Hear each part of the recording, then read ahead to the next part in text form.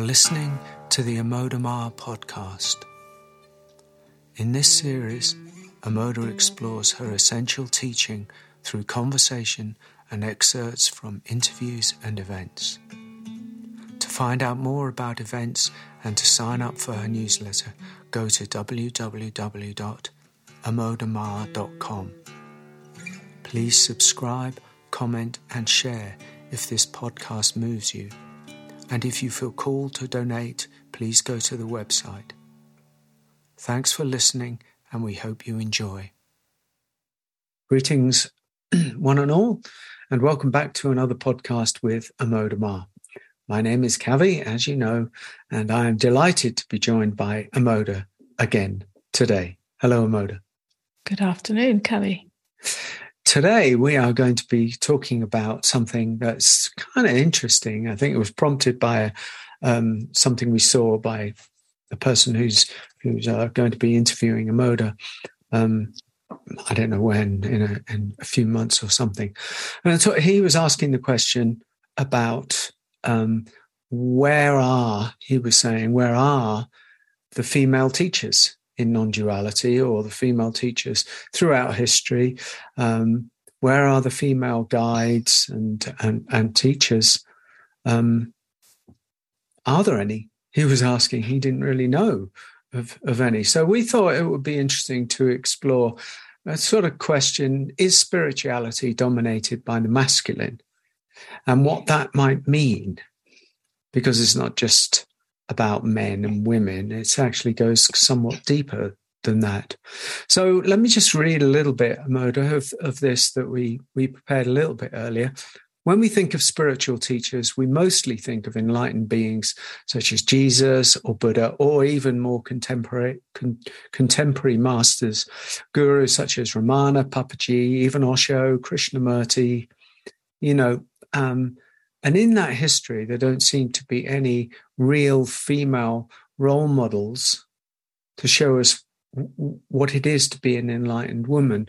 There are various, I think, models in a saintly kind of way throughout history, but we've been racking our brains to see, to come up with something. So Mother Teresa comes to mind in some way, but she wasn't, ever depicted as an enlightened being, more a saint in some way. So there's usually service orientated and sacrificial in some way. Why is this? So, Amodha, where should we start this conversation? As usual, we explore by opening a door to the mystery, and then we just, jiggle along. So, well, we don't have any preset answers, and I don't think there is a preset answer. Of course, we're just going to explore this and see what wants to come into this conversation. Yes, of course, historically, it is the male figures that appear prominently. If we dig in a little bit, perhaps we'll find that Mary Magdalene was enlightened as such, yes, awakened to the Christ light and embodying that. But none of that has been passed down through history, and we don't remember her as such. We remember her as the fallen woman. So historically, there's a male-dominated culture and a subjugation of women, which still goes on in many cultures. So that's going to be a big factor in it. Historically, women are the homemakers, the mothers who need to be at home. In some ways, you could say you can't have two masters. If you have children, that is your master. That's the service that you're given to. And there is a truth in that. You can't just abandon your service to children. and go to the ashram. So there is a truth in that, but there's also an untruth in that. The untruth being, yeah? That even mothers can awaken to their true nature. Even mothers can know unconditional love, a love that is not conditional on their children being a certain way or being successful or fulfilling some kind of role. So everything's a doorway to awakening to our true nature as love, as beingness. And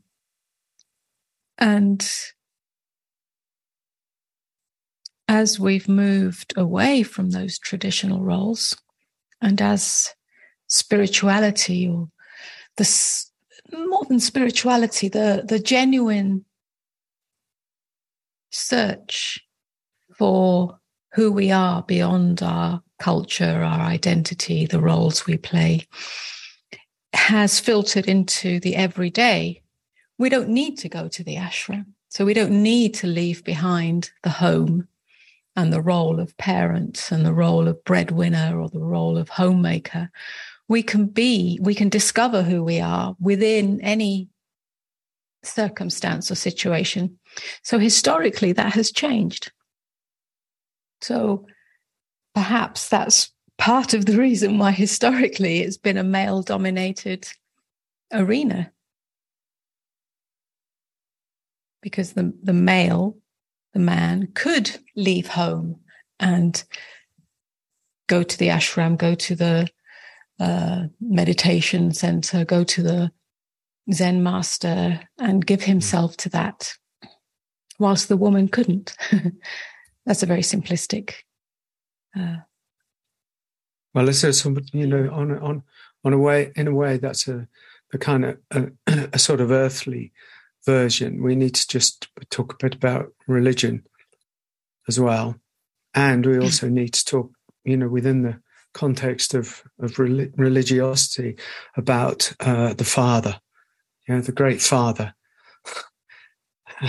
and what kind of role that plays. I mean, this is as we're speaking, it sort of blows my mind as the history of the species is sort of the history of the world is somewhat involved in this, in a sense, because when we look at religion, as far as I know, and maybe I'll be corrected, but certainly in the last 2,000 years or so, all of the religions, certainly all the mainstream religions, have had the masculine at the head of it, and what? Well, again, that seems to be a blend, a mix of historical roles, where men are historically more likely to be educated.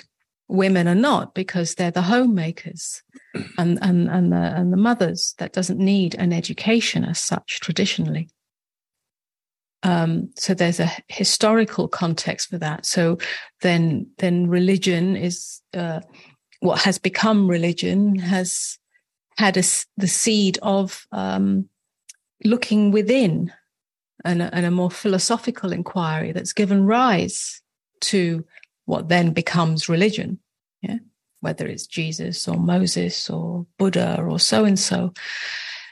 So it has got a historical context in the roles that have been played, and the possibility or availability for men to have either education, follow a philosophical tradition, look within, and so on, whereas women haven't. So there's that. And then, of course, there's the kind of more psychology of it, or the metaphysical side, which is that the masculine, which has dominated much of humanity's culture, is about authority, or part of it, its dysfunctional side, is about being the authority, the one, like you say, the father figure to whom you submit your authority, which happens in traditional or cultures where the woman submits her authority to the male figurehead, whether it's the father or the husband, and that then seeps into the whole of humanity on all levels, whether we're talking about business or politics or religion. And so power comes into it, authority and power. So there's roles, historical roles, which play a part of it, and what's available for women. And then this whole authority power dynamic, and the stereotypes, again, which are not the true qualities of masculine and feminine, but the stereotypes, which are really sort of a halfway halfway understanding or expression, I should say, of the masculine and feminine, which is, the masculine is going into the world, is more ambitious, has authority, has something to say, perhaps has something of the mind quality, yes, clarity, knowledge, even philosophical knowledge, whatever. Yeah. Whereas the woman's stereotype in that sort of halfway place is the one that takes care, the one that is more home-centered, body-centered, feeling-centered, takes care of the children, supports the husband, supports the family on that emotional, caring level. These are stereotypes that have become embedded in our culture, in humanity's history, I should say. They're not the whole truth. They're not the whole essence of who we are. And then, if we dig deep, we might see that Jesus transcended those stereotypes, and that he had probably what seems to be both qualities. Yeah. By the time Jesus was interpreted through the scriptures and through the Bible by men, undoubtedly, it that changed.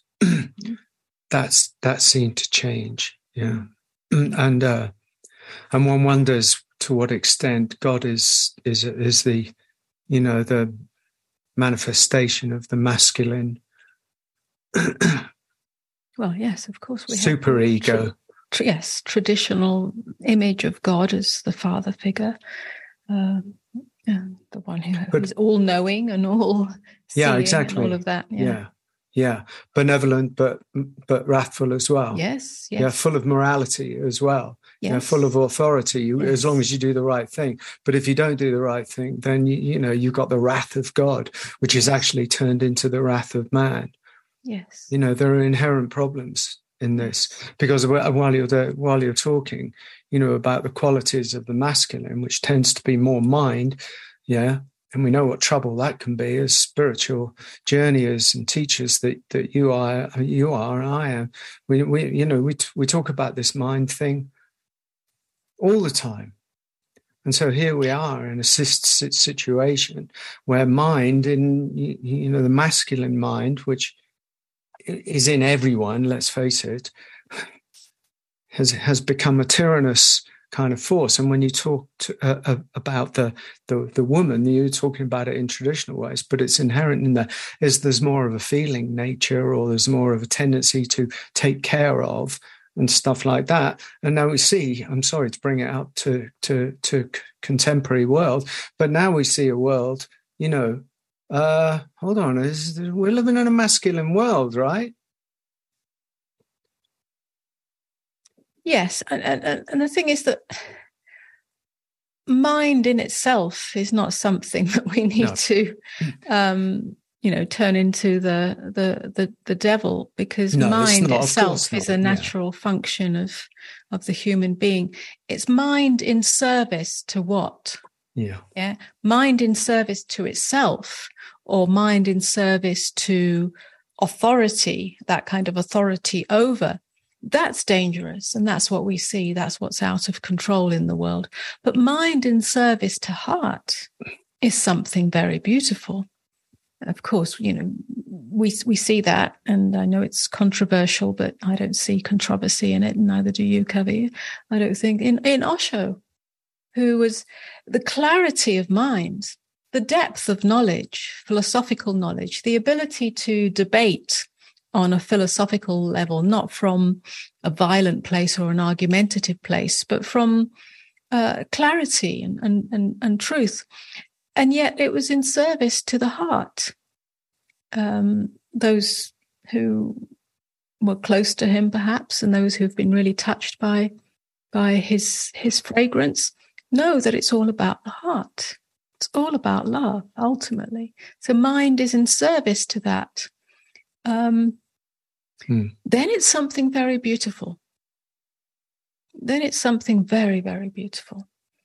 So this history is more about the service of mind to itself, which becomes an egoic, if you like, self-fulfillment. Because part of the thing that I've seen in all of this kind of journey is that the masculine tendency to deny feeling nature, and within that, emotions.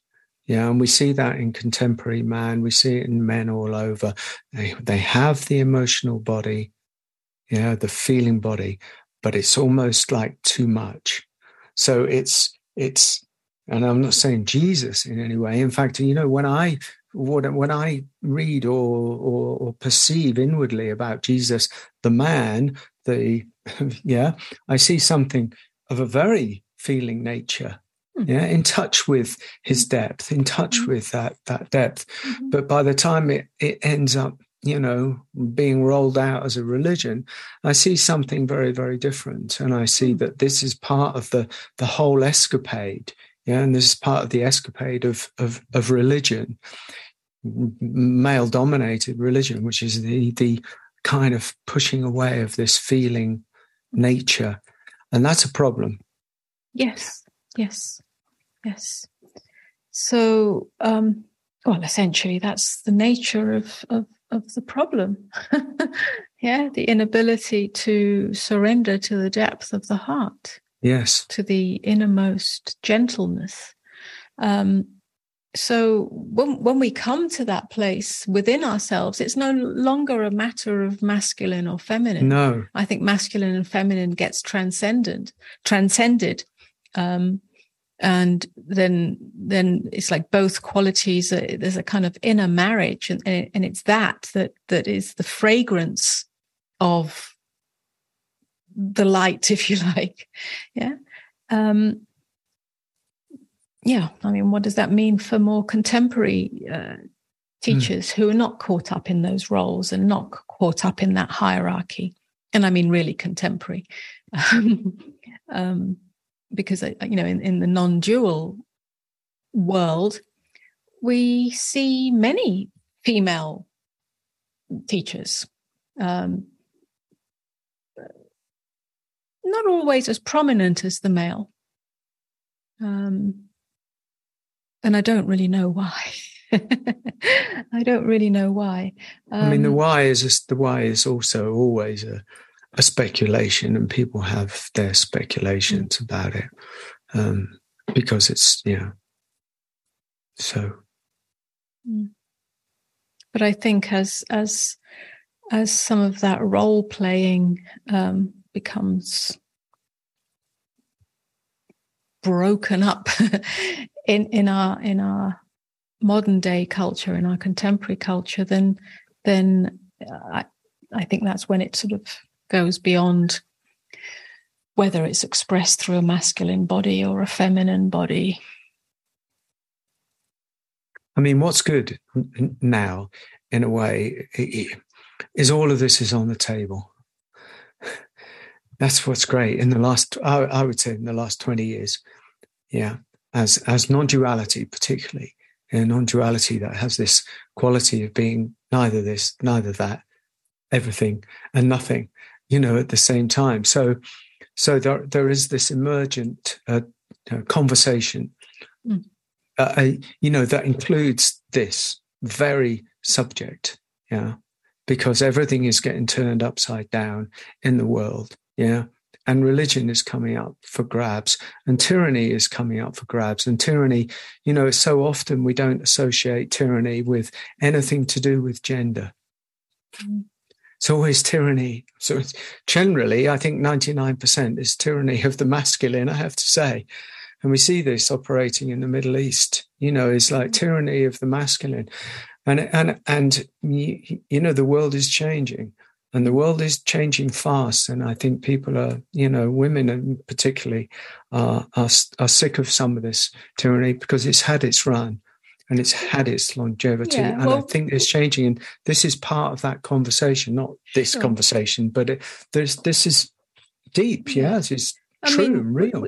We do see that tyranny, when we think of cults, whether they're spiritual cults, or they usually are spiritual cults of some sort, where there is a very hidden but eventually becomes exposed power dynamic of control and abuse of power.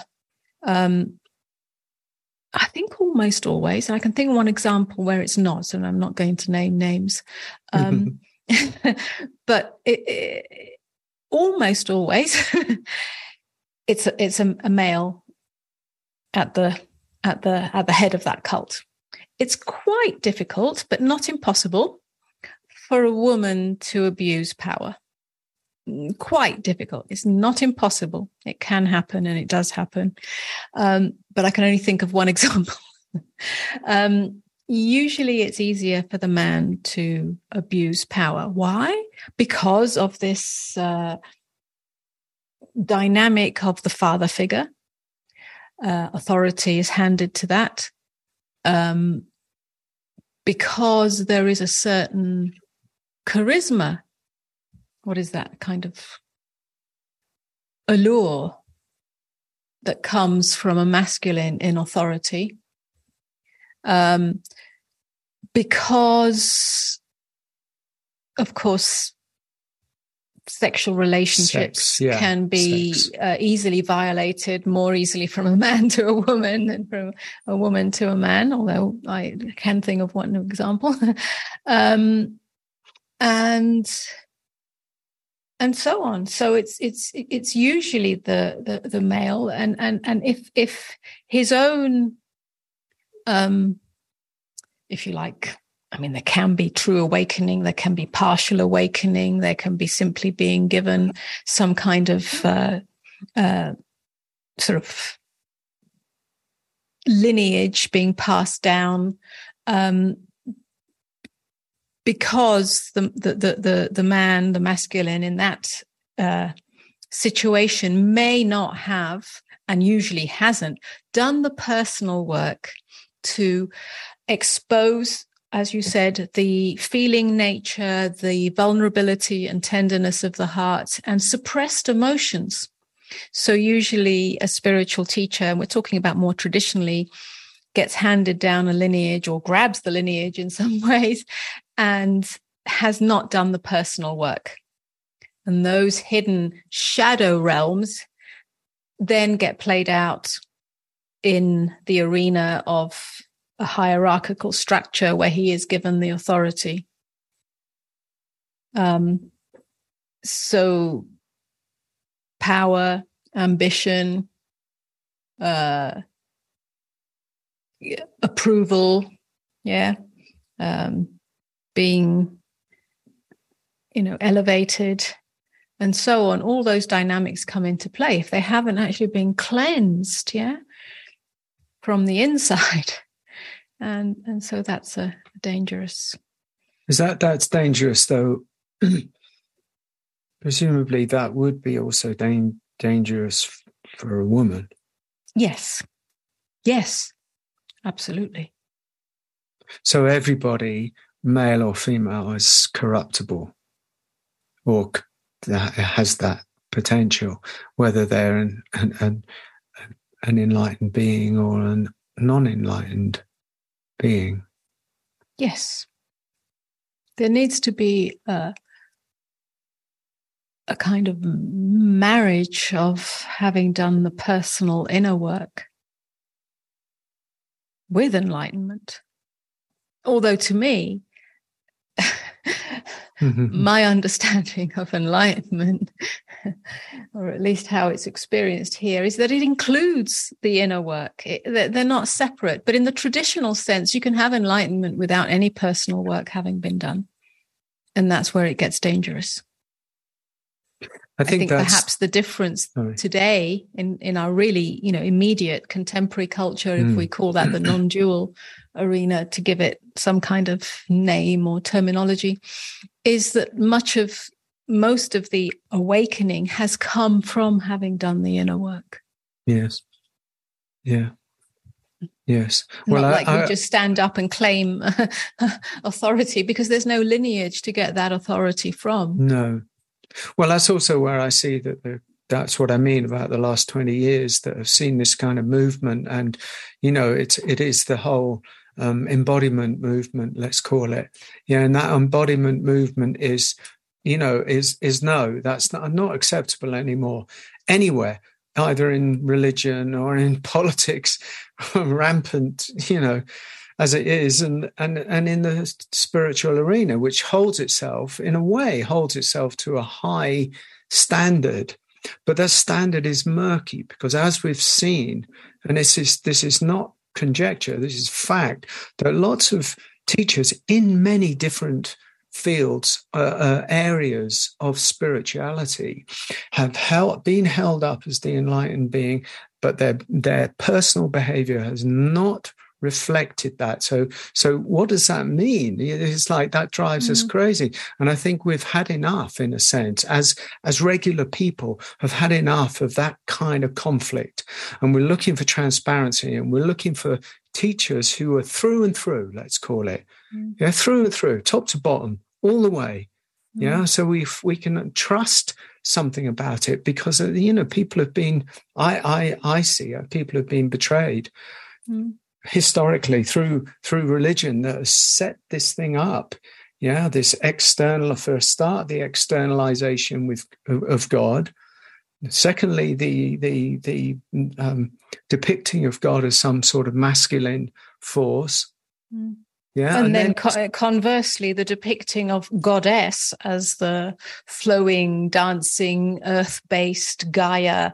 Which yes, there is a truth in both of those, but the feminine is not just that either.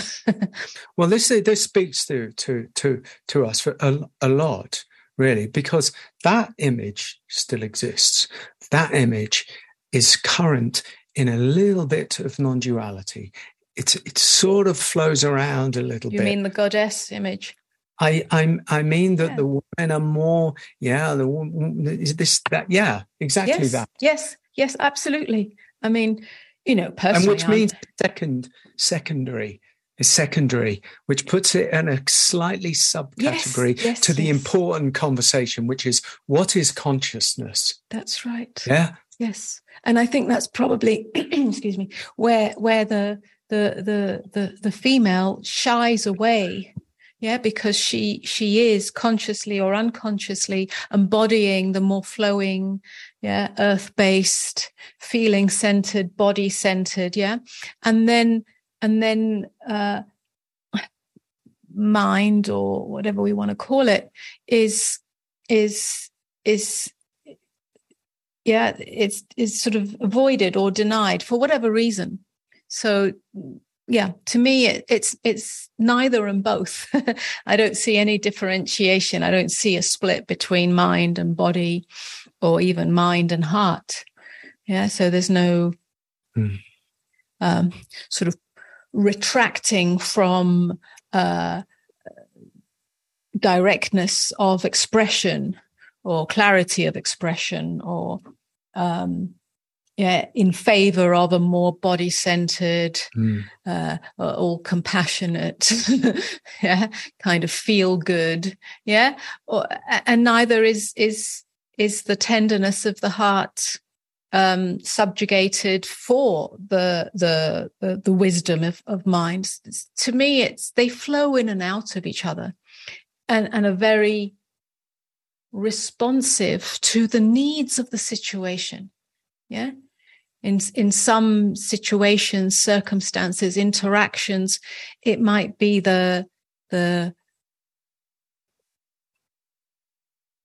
compassionate openness of just being with, which has a tenderness, meeting in the tenderness of the heart, of the intimacy. And in other cases, there might be the the sword of truth or directness that has great value, but not one in favor of the other. It's what's appropriate here now.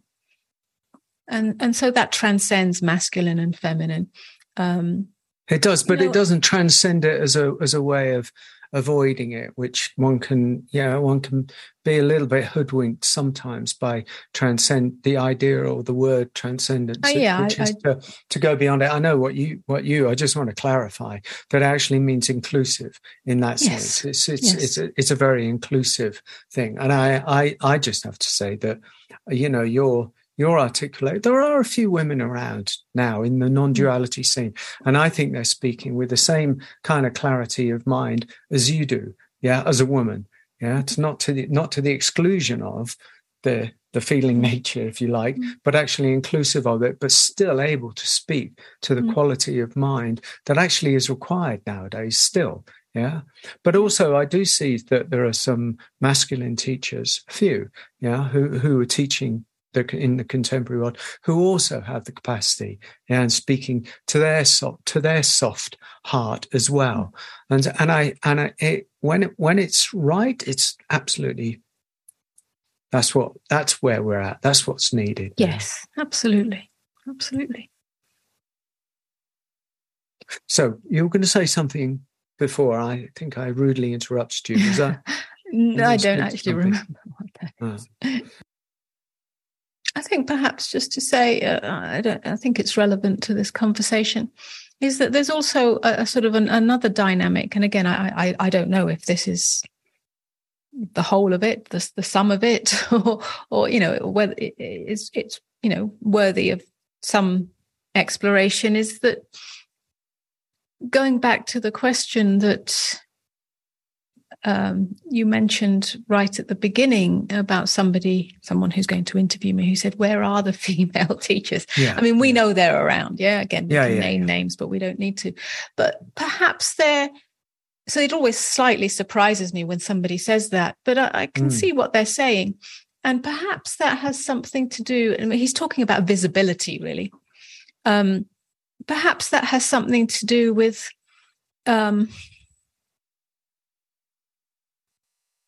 sometimes there's one thing to awaken and to move from that, and perhaps that turns into being a spiritual teacher. I'm talking about as a female, and then there's being exposed, being visible in the world, which has a worldly aspect to it, whether it's through social media, whether it's through being online, whether it's through being in the public. That has a certain, what shall I call it? That has a certain dynamic to it, in the sense of being visible. You're being exposed to being, let's say, judged, categorized, and compared, and so on, by the public, by people who don't necessarily know you or know the essence of the teaching. And that is actually, for some, a scary place, and one that may be subconsciously retreated from or avoided. So in that sense, we're kind of entering, if you like, to be visible, one enters the world. And the world, because of its historical and cultural dynamics of masculine and feminine in the way that we've been speaking about more historically, may not support the yeah, I know. Yeah, I know. You know what I'm saying? Oh, the yeah. feminine way, which has less drive, push, ambition, strength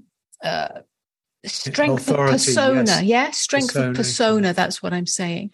And I know that for myself, in the sense that the persona, even though people might not see it this way, the persona actually is not strong, or hasn't been. It's been quite fragile. So the fear of exposure, the fear of being misunderstood, so on. Yeah, there's a certain vulnerability or fragility in that. So, but in service to the light of being, all of that has been moved through and continues to be moved through. So it's not an impediment.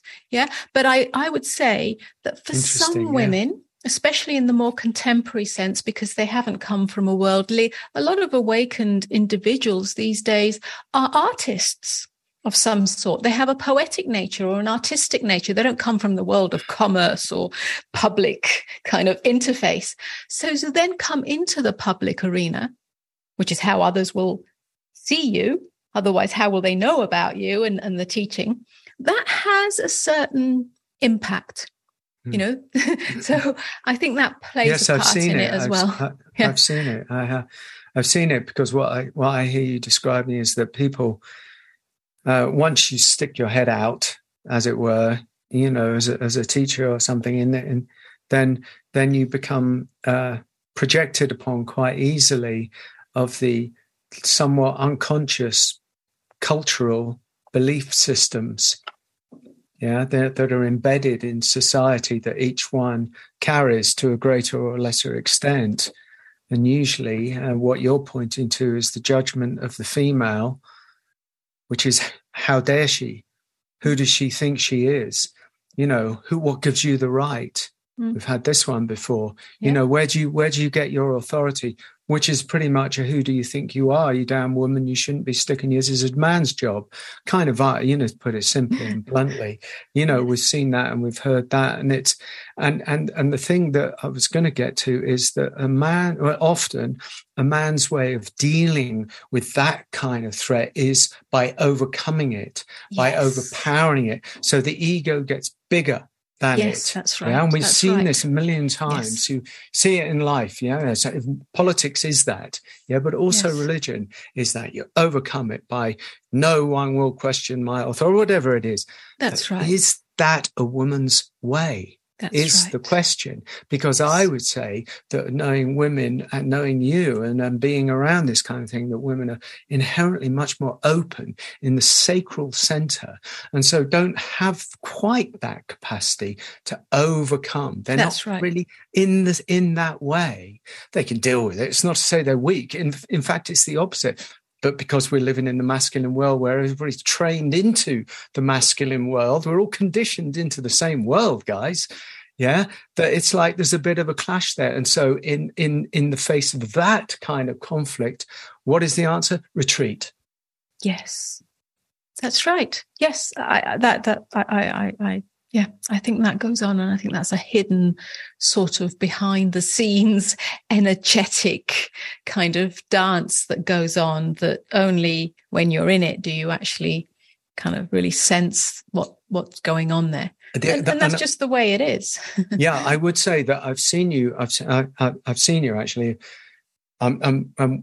Excuse me, one time when I wasn't actually there, but I know that this kind of thing happened. It was a questioning of your authority, yes, if you like. Yeah, it was somewhere abroad in Europe or somewhere. And I remember that I think you allowed it in a true woman's way to penetrate you without, I don't want to talk too much about the sexual meaning of such things, but you did allow it to penetrate you. You didn't overcome it. You didn't deny it.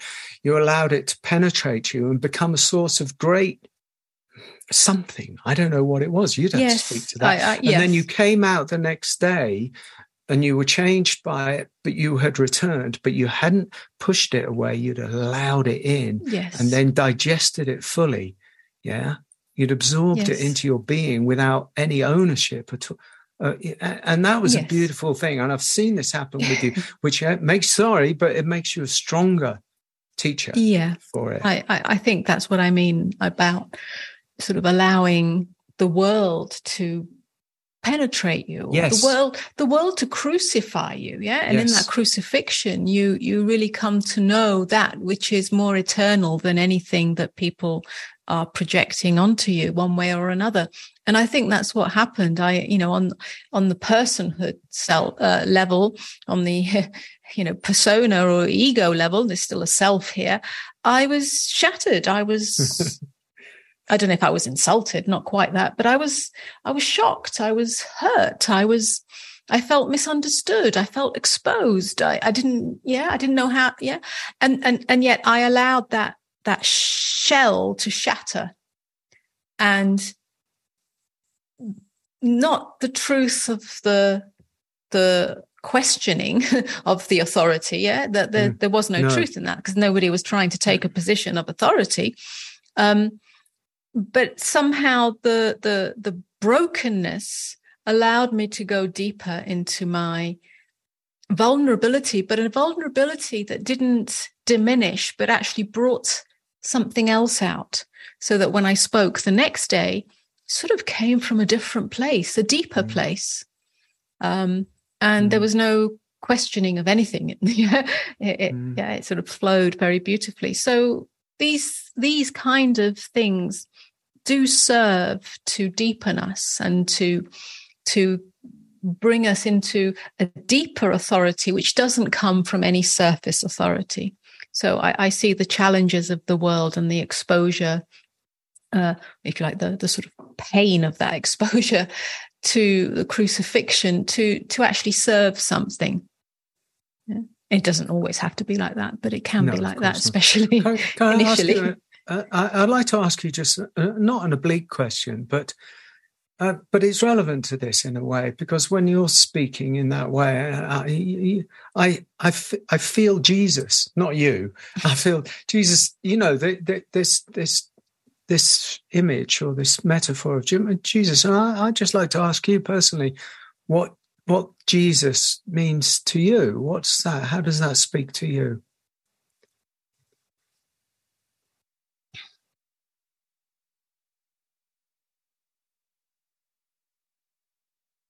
I see. I don't see it. I experience, if you like, Jesus not as the human form, the human individuation, because how could I possibly know that anything about that other than what's been handed down as stories or conjecture or myth or whatever? I have no idea. But Jesus as the essence, the Christ light, as that which has got the capacity to stand as openness, to stand as undefendedness in the midst of suffering, in the midst of crucifixion, in the midst of judgment of exposure, and to stand as the light, to stand as undefendedness. And within that, to know the eternal that can never be touched or harmed by anything that seems to attack us or harm us on the level of form. But that standing as that has no armoring around it. It's not defended. It's wide open. And I know that. I experienced that in myself in various situations, not as extreme as being on the cross. But I think we each know that. But or have that capacity within us, whether we actually come to truly know it by abiding as that, is not everyone's journey. Certainly not in this lifetime. It may be some other time, but it is an innate potential in each human being. Yeah, for some buried underneath so many layers of armoring that there's no chance really of breaking through that. But it is there as a potential. I think when that potential has broken open like a seed, then we are that light. Yeah, that doesn't mean we're always nicey or we're always acting or behaving in ways that others think is Jesus-like. But it's a natural movement from that light, come what may, in any circumstance. That's how I experience the Christ.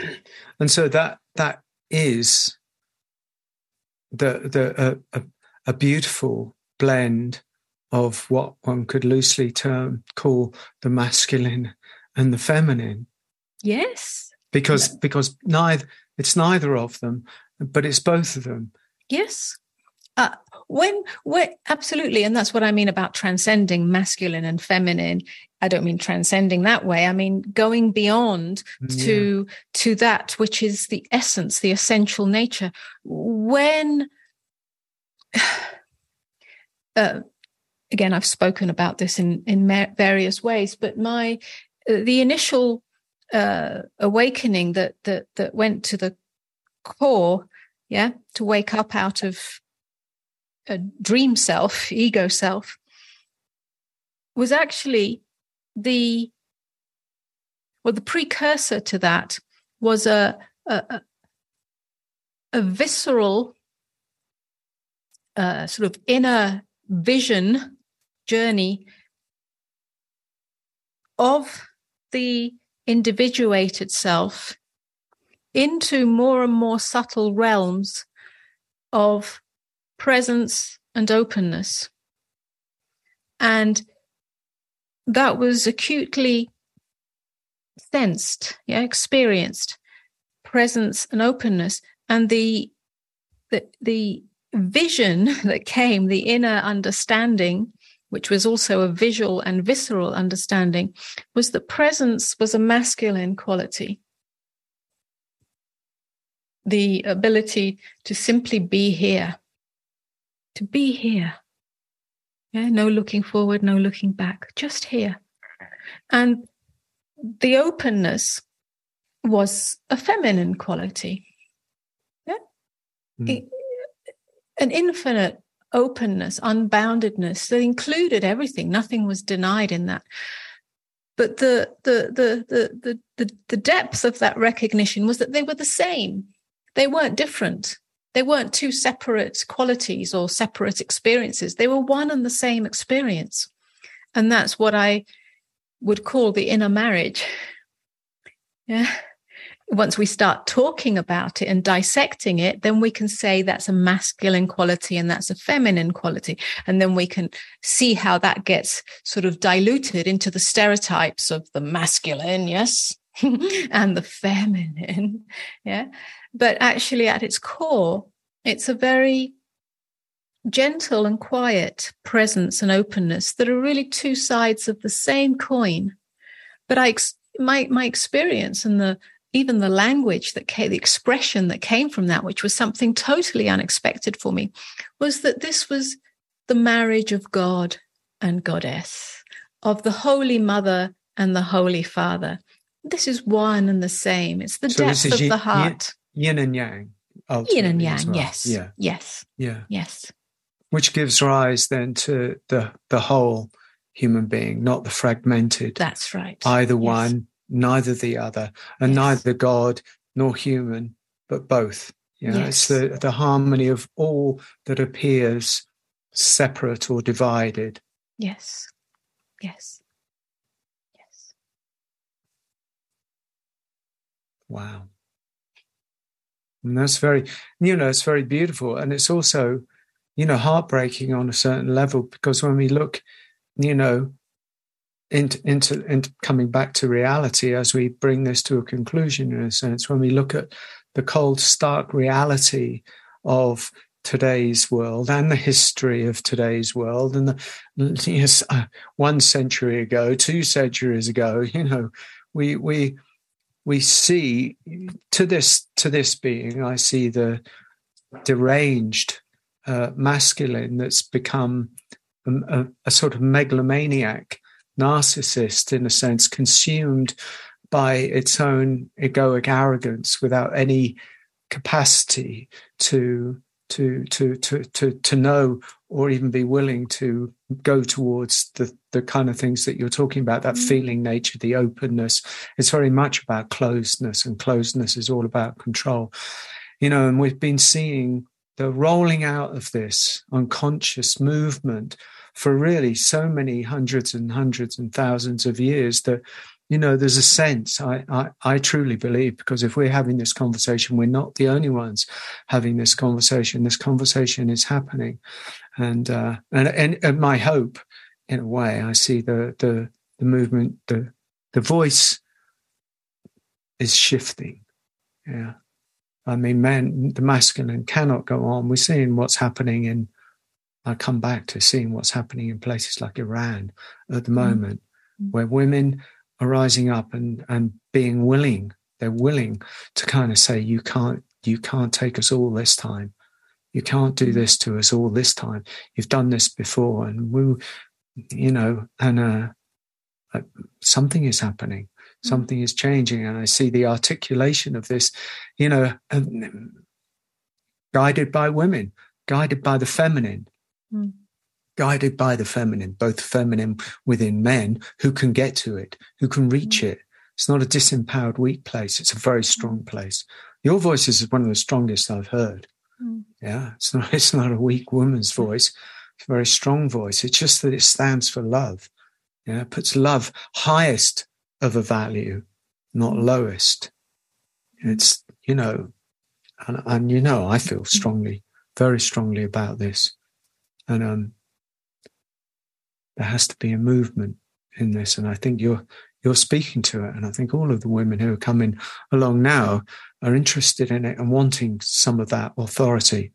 So authority has been stolen from the feminine.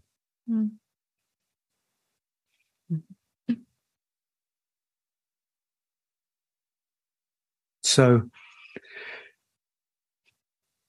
how have we done here? Well, I hope we've done good. We've sort of moved around it a little bit. Yes, yes, there are many facets to this, but I hope that's inspired some deeper self-reflection. I know that, sorry, I do apologize for interrupting, but for myself as a man, I know that listening to you and being with you and diving into my own, let's call it feminine nature, which I think, 20 years ago, I was terrified of what I felt and spent my whole life in avoidance. And it's never, it was worse then than it is now. And now just, there is no resistance to the feeling nature. Yeah. I mean, I have to say that, in spite of, or as well as in addition to everything that we're exploring, I have a sort of non-identification with being female. Yeah. And yet an absolute acceptance that there is a female individuation, a form. So it does take care of its femaleness just naturally. It can't help itself. It's not going to pretend to be something else or deny it by shaving its head or whatever it might be. So everything, all forms are what they are. They just are themselves. This form is itself. Your form is itself. But in my, what am I? I don't think of myself as woman in the world or not in the world, or in relationship or not in relationship. I don't think of myself as that. I don't see myself as that. There's just beingness expressing itself in whatever way, or moving in whatever way is just natural. Yeah. So there's no self-referencing. How am I going to get ahead in a male world, or how am I going to? I just don't see it that way. There's no comparison. There's no agenda there whatsoever. There's no stereotypes. And, there are times when I might appear to be, I don't know what I appear to be, more masculine and more feminine. None of that. It doesn't matter. Well, I don't think of you as, I don't know how I think of you. Either. I just think you're just extraordinary. I just thank God, whatever that God is, grace, that divine providence brought the two of us together. For whose benefit, I just really don't know. But I don't see you I just see you as a divine being who happens to be, appear as a woman. But I don't, it's like you're gorgeous and you're a woman, and it doesn't really sort of. Every day you blow my mind in some kind of way, shape or form. So that both of us in some way have transcended in the best possible way, I think, or the nicest possible way, the most real sort of way, any of this stuff and nonsense. We're just kind of consciousness having a good time in some ways. It's trying to get through this existence. Yin and yang. Yeah. Okay. Okay, well, that's enough guffawing. Mm-hmm. Thank you very much for listening.